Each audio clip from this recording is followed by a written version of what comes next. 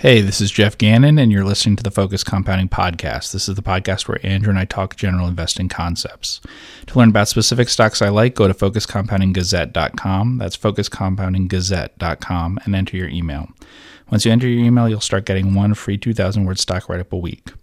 Andrew and I also manage accounts for clients. To learn more about our managed accounts, email Andrew at info@focuscompounding.com or text or call Andrew at 469-207-5844. And now here's Andrew with your regularly scheduled podcast. Boom. We are back. Andrew Kuhn, Focused Compounding Podcast. Jeffrey Gannon, Focused Compounding Podcast. How's it going?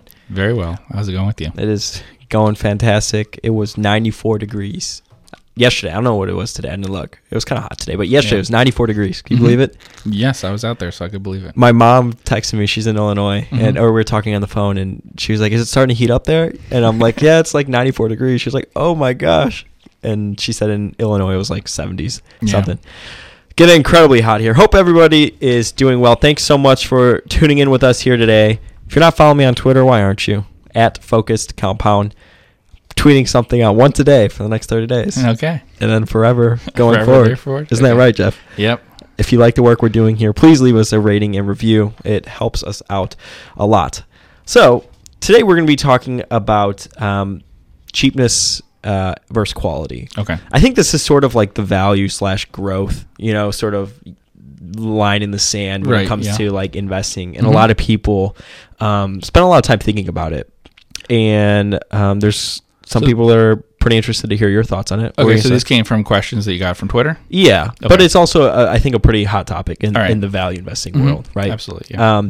So I'll kind of group it together. But the question, it says, what do you think is more important, cheapness or quality? I guess you can't have both. But he says cheapness or quality. He says Berkowitz versus Terry Smith. Mm-hmm. Which Bruce Berkowitz, right. Terry Smith, who is he talking about? Fundsmith is what he does in the UK, yeah. Okay, there you go. So what are your thoughts on that? They both work when taken to their extremes. So I think if you own an extremely high-quality business for a long time, you'll do well. Mm-hmm. And if you buy an extremely cheap stock, you will do well. There is a catch with both of them that it may turn out that you've bought something that isn't that high quality that you thought, and with value that you bought something you thought was a high value, which turns out not to have the assets that you thought or the earnings that you thought. So this gets tricky because of the academic side of it, which is if you just do this quantitatively, you can try to answer it. But I'm not sure that, like, when a lot of people talk about what's a high quality business or what's a value stock, some of the stocks they list from a screen are not what I would call a value stock or what I would call high quality. So like for people listening, what do they call a value stock that you think is incorrect? Low price to book. Okay. No matter what. So it could be low price to book. It could be a low price to book life insurer. Sure. Which has no special means of distribution or something. Right? Yeah. So if they were doing like, they got all their clients through direct mail that they do in this cheap way and whatever, then maybe. But they're selling through agents and things like that in a way that all sorts of other life insurers are. They're not going to have an advantage that way. If they're investing all in bonds that don't have very high returns, this is a company that's going to have a return on equity of 6% a year forever, Sure. So it should trade at a low price to book. Yeah. So it's not a value stock in the same way that something that earns decent returns on equity would be, Also, in that category I've talked about before, like net nets and things like that. Net nets that were once profitable are value stocks, but net nets that are just they went public, they never really had much of a business. In the internet age, there were some of these companies. They raised a lot of capital in an IPO, so they had a lot of cash, and now they're trading below net cash. I don't know. There's no real business there. Ben Graham never wrote about that. He wrote about businesses that were trading below net current assets and net cash and could be liquidated for more than they're worth, but actually were real businesses. Sure. So when you have things like Chinese reverse merger frauds, which people would bring to me and say it's a net, technically, yeah, it's technically a net, but I wouldn't count that. So there's a difference between like what a computer or an academic using a computer will say is a value stock and what actual value investors should find, Mm-hmm. So I would think that they would find things that, it goes the other way too, which is like a stock might have a high price to book, but be be trade for less than what its assets are. Common examples are land things. We talked about that before. So we talked about some examples. Example we've used before is like Maui land and pineapple, which if it was at 2 or 4 times book value, would probably still be less than the land is worth because it's land on Maui and it's on the books at like prices from none of the prices that I remember are from after the 30s, and a lot of it's from before then. So, but if you had to pick one camp to sit in, where would you sit? Or does it depend on the market? Because how do you think, I guess, quality companies, which stocks do you think would perform better in, let's say, a bear market? Value stocks? Yeah. No, value stocks perform best in a recovery from a bear market, in the first stage of a bull market. Okay. Yeah. So if you had to pick... quality stocks, if they don't have crazy multiples, would perform fine in a down market. But what happens is you get like the Nifty 50 or something, or the end of the .com period. So you have Coke at 60 times earnings. Yeah. Well, of course it's going to go down then. But if Coke was at 25 times earnings, it wouldn't go down that much. It's just that last few years where it went to a crazy price. Yeah. Do you think people forget about the value camp because the market has been, it's been more volatile probably this year than it has in I guess you can still, we're up about 10 or 11% on the year. But do you think people sort of forget about the value camp because the market has generally just been kind of going up? Like all tech stocks, for example, FANG, it's just been going up every single day. Yeah. So then there's these incredible multiples that are people willing to pay. I've spoken to people before, and I know I've told you this privately. I know a couple people who they say they're perfectly happy paying 40 times EBIT for a great business. Right. And I know, even without even coming to you first to talk to you about this, I knew Jeff Cannon would never pay 40 times EBIT for a great business. Correct. So it's almost like your style of value investing, in my mind, is completely different than these other value investors who are okay paying these crazy multiples because the business is growing so fast. Yeah. So my question is, does that work well in a bear market? In a bull market? Yeah. As opposed to a bear market. Yeah, in the last stages of a bull market, buying some of the most expensive things will perform best, probably. Mm-hmm. In the very last stages, that will perform the best of anything, probably. Yeah, and you did a blog post once on, I think it was on like handy picking a stock and like the right multiples to choose. Okay, yeah. Do you remember the specifics about it? Like how would you go about paying X multiple for a stock that was growing X percent?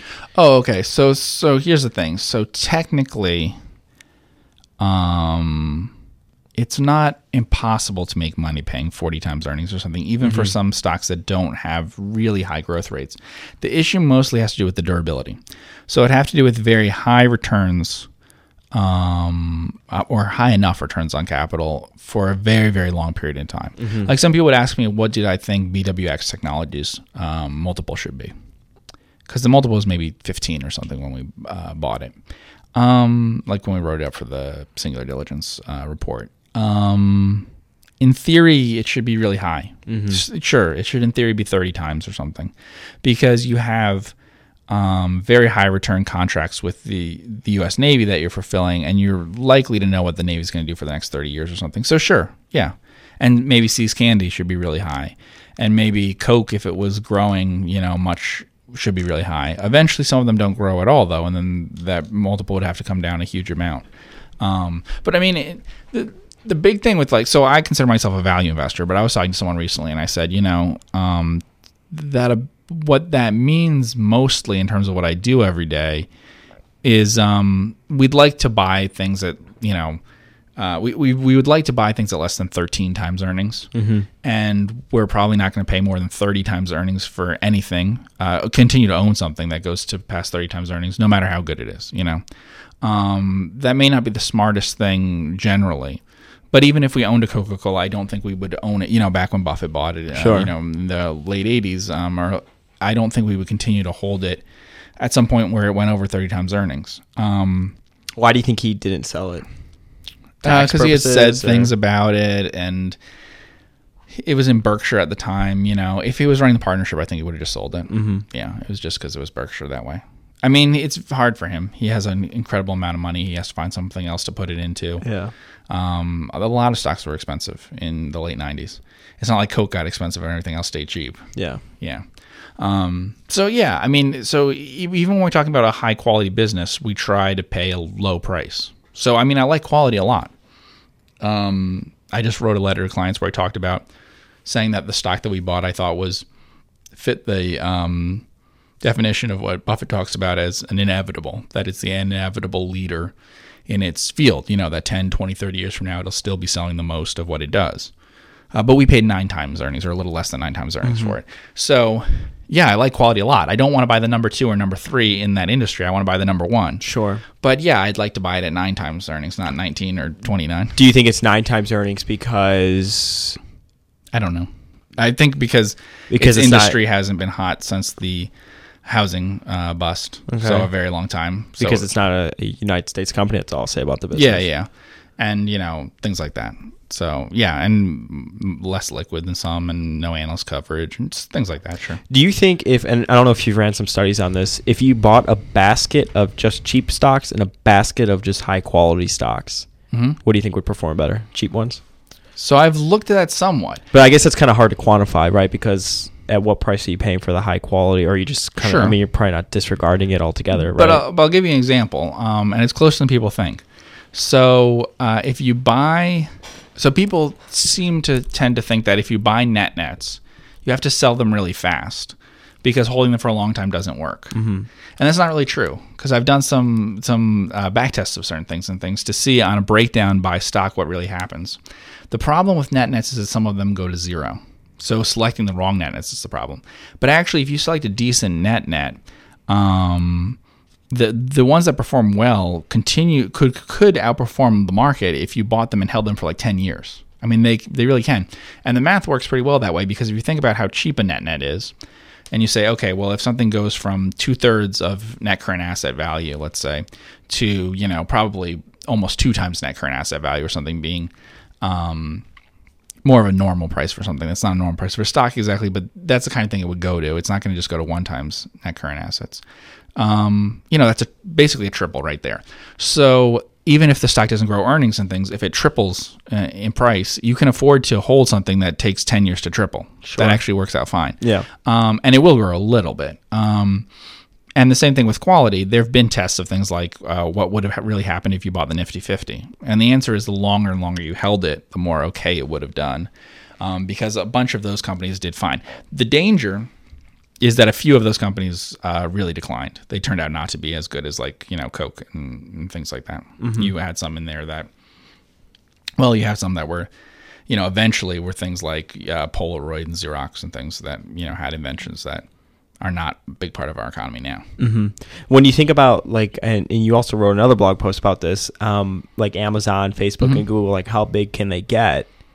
You know, at what price is it, like, too high of a multiple because the business is already so big? Well, mathematically, that's hard to say. For me, you know, they've for a long, long time have been in that range where it's just too much to pay, because the certainty that you'd have to have is so high. That's what we're really talking about here, is that you'd have to have, it's really the certainty that you have, not what the growth rate might be. Yeah. So yeah, those are, a lot of those are high multiples, but not all of them. I could see some people defending, you know, I could see some people defending Google or something like that. There'd be more trouble with, you know, Netflix or something like that. Yeah. What do you think about Berkshire buying Amazon, which obviously wasn't Warren? Right. That, you know, makes sense for them with how much money they have to manage. I think the average person shouldn't buy, you know, FANG stocks, because I don't think the average person doesn't have a need to buy them. And I think there are a lot of stocks out there that have some advantages.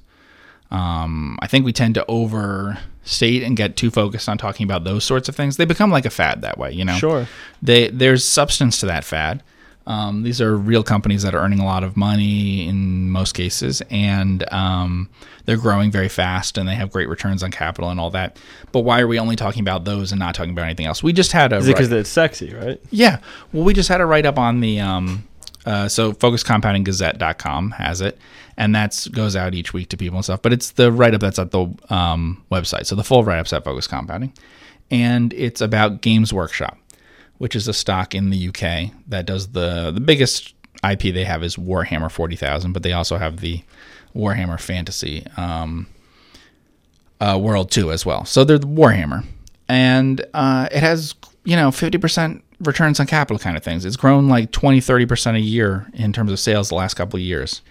It has as wide a moat as probably I've seen in entertainment type stuff. But and it's a hot stock now compared to what it used to be. But it's not like a FANG type stock in terms of the multiples that it ends up getting, or in terms of just everyone obsessing about those particular stocks. There's lots of stocks that have pretty wide moats in different things. Even some of the most expensive things that I've talked about on this podcast, even when I talk about something like BWX Technologies, very expensive stock from basically all the time we've been doing this podcast, I think. It's not as talked about as much as, those sorts of, FANG type stocks and things like that. Yeah, it's kind of like a cult following, right? Yeah, I mean, there's lots of high quality businesses out there. There are lots of companies with wide moats. A lot of them get expensive, but you don't have to talk about them. You don't have to see if you're reading media things and stuff. It's all about a small number of stocks. That's what it's always about. Yeah. It's also about a small number of trends in our society and stuff. Well, that's the thing, right? Who wants to read about nuclear reactors in the Navy or video games or whatever the heck you just talked about, right? It's just like, and I feel like Amazon, Jeff Bezos is always in the news, right? And Netflix is in the news always, like in the hunt with Hulu. It's like all these companies, and like Apple and Tim Cook, Google, they're good viewership, right? For media companies. Yeah. And there's trends that follow those same things too, where people talk about all the time about, self-driving cars and cannabis and things like that now. And that might change, Those things don't have any real substance to them as compared to the stocks that we're talking about. But the fact that people are talking about those stocks is often can be the personalities involved, those sorts of things. I remember, when I started investing and stuff, the most likely company on like the front of your, your Forbes and your Fortune stuff was probably GE. And then and now they might talk about GE in terms of the bad things that are happening there. Sure. Yeah. But also just talk about it less. Yeah. Well, I mean, the types of companies people look for, I feel like, now I don't know from your experience, but it's like me, it's like there's always like these new public offerings and all these cool companies. I mean, when you first started, was it still like industrial type, like, like GE or like Coca-Cola, all these companies that people now would probably consider boring? Some of it was, but a lot was internet stuff. A huge amount was internet stuff, and there was less substances in internet things than there are in the ones that are left today, But we've had a bunch of IPOs of other sorts of things. So. What do you think about companies, and this is sort of off topic, but what do you think about companies going public later? I think they have to because they lose money longer. Really? Yeah. I mean, because it's like, Uber going public, and I'm kind of going a completely different direction. I'll bring it back. But they're talking about like Uber going public, and it's like Uber's like been around for like 8 years. It's like a mature company that still loses billions of dollars a year. It's a whole nother category. I don't know what to say about those. I mean, I don't want to upset people by saying what I think about those sorts of things. But but some of these are of a completely different type than what we've seen before in public markets. Yeah. These are companies that have lost money while scaling up to very large size because people are, buy into the Netflix and Amazon thing, which is okay. So once we get really big scale, then we can achieve these sorts of returns. So it makes sense to invest in early on in, years where you don't make money. And that's true to some extent, but there's also business models that no matter how much you scale them up will never make a lot of money. And so some of those I don't. Amazon has an $874 billion market cap, and it's trading, if CNN Money is correct, which we'll take it for it is, at 72 times earnings. Okay. It's kind of, let's see, Netflix trading, 126 times earnings. The number that I would use more for like something like Netflix, for instance, probably price to sales. Yeah, price to sales is too high at Netflix. Well, there you go. That's the problem. 7.6. That's the problem, is that the price to sales is too high. And then you go to Amazon, it's only 3. And then Apple. For instance, when I think about these things, I'm thinking in my head, what's the most expensive price to sales stock we own? I know what it is. I know what its margins are. I don't think Netflix will ever have the same margins that our stock that has, and it's trading for a higher price to sales already. Yeah. So I don't know what to do with that. You have to have incredible margins to support a price to sales at that sort of level. But the issue is... But people in the quality camp, their argument is that revenue is going to continue to accelerate. Yes. So it's worth paying the high multiples for these companies. let's put it this way. If we're having this discussion right now about cheapness or quality, what should you bet on? Yeah. You should all be betting on cheapness Yes. right now, today. But not necessarily long term. It's just that cheapness is cheap and quality is expensive right now. Yeah. And I mean, people are there's too much, especially among value investor types and things like that, have adopted the sort of ideas of wide moat stuff to such an extent now that it's not as attractive a place to invest in as it once was. That's all I'm saying. The people have gotten too caught up in that because it's become too comfortable. It's performed too well recently. But that's not true generally. I want to buy quality things. Sure. And I don't have a real preference. Although I say I'm a value investor, I don't have a preference for buying things that are a bit cheaper if I think that they're not the leader in their field or something. I much prefer having the company with the wider moat, with the stronger position long term in an industry. But that's so expensive in some cases with some of these things where you have the quality growth thing. I mean, all of these are things where I think the value investors say, I mean, I don't know, you might know better than me about this, but they say that they have wide moats, right? Isn't that what we're talking about with all the FANG things? Yeah, absolutely. Yeah. So you have some people who say they're value investors. Absolutely. And yet they own FANG stocks. Uh-huh. They know they're paying a high price. Because they think they're incredible businesses and the moats are enormous. And right. Yeah. So, and I don't think they're wrong about that, but I think that they're paying a lot right now. And the time to buy those things is when that's less true. There's so many stocks that I've owned in the past or considered buying in the past that are so expensive now versus what they once were. And they just aren't going to offer the same returns. I like quality as much as anyone else probably, but I'm not willing to pay a lot for it. So, I've talked about before, I paid, 10, 11, maybe 11 times free cash flow for FICO after the financial crisis, so 2009, about 10 years ago. My guess is the stock has a 30-something PE right now. It's not growing any faster. None of those things are true. It's just 3 times more expensive. So it's as sure a thing as it was 10 years ago in terms of the business, but the stock isn't. If you triple the price that you're paying, it becomes not a sure thing. Sure. Yeah. Got it. Cool. We're going to do what we did on our last episode. Okay. We're going to switch over to our YouTube segment. So this is the end of the podcast. I want to thank everybody so much for tuning in with us. If you want to listen to the extended version, which we're going to be going over a few more questions, head over to YouTube, type in Focused Compounding, and you'll see the extended version of this podcast. I want to thank everybody so much for tuning in with us. Feel free to leave a rating and review. That helps spread the word for Jeff and myself, and obviously we're greatly appreciative of that. We'll see you on the YouTube side. Take care.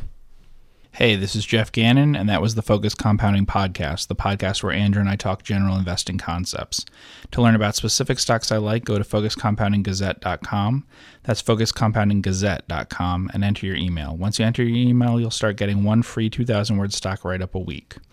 Andrew and I also manage accounts for clients. To learn more about our managed accounts, email Andrew at info@FocusCompounding.com or text or call Andrew at 469-207-5844. Thanks for listening.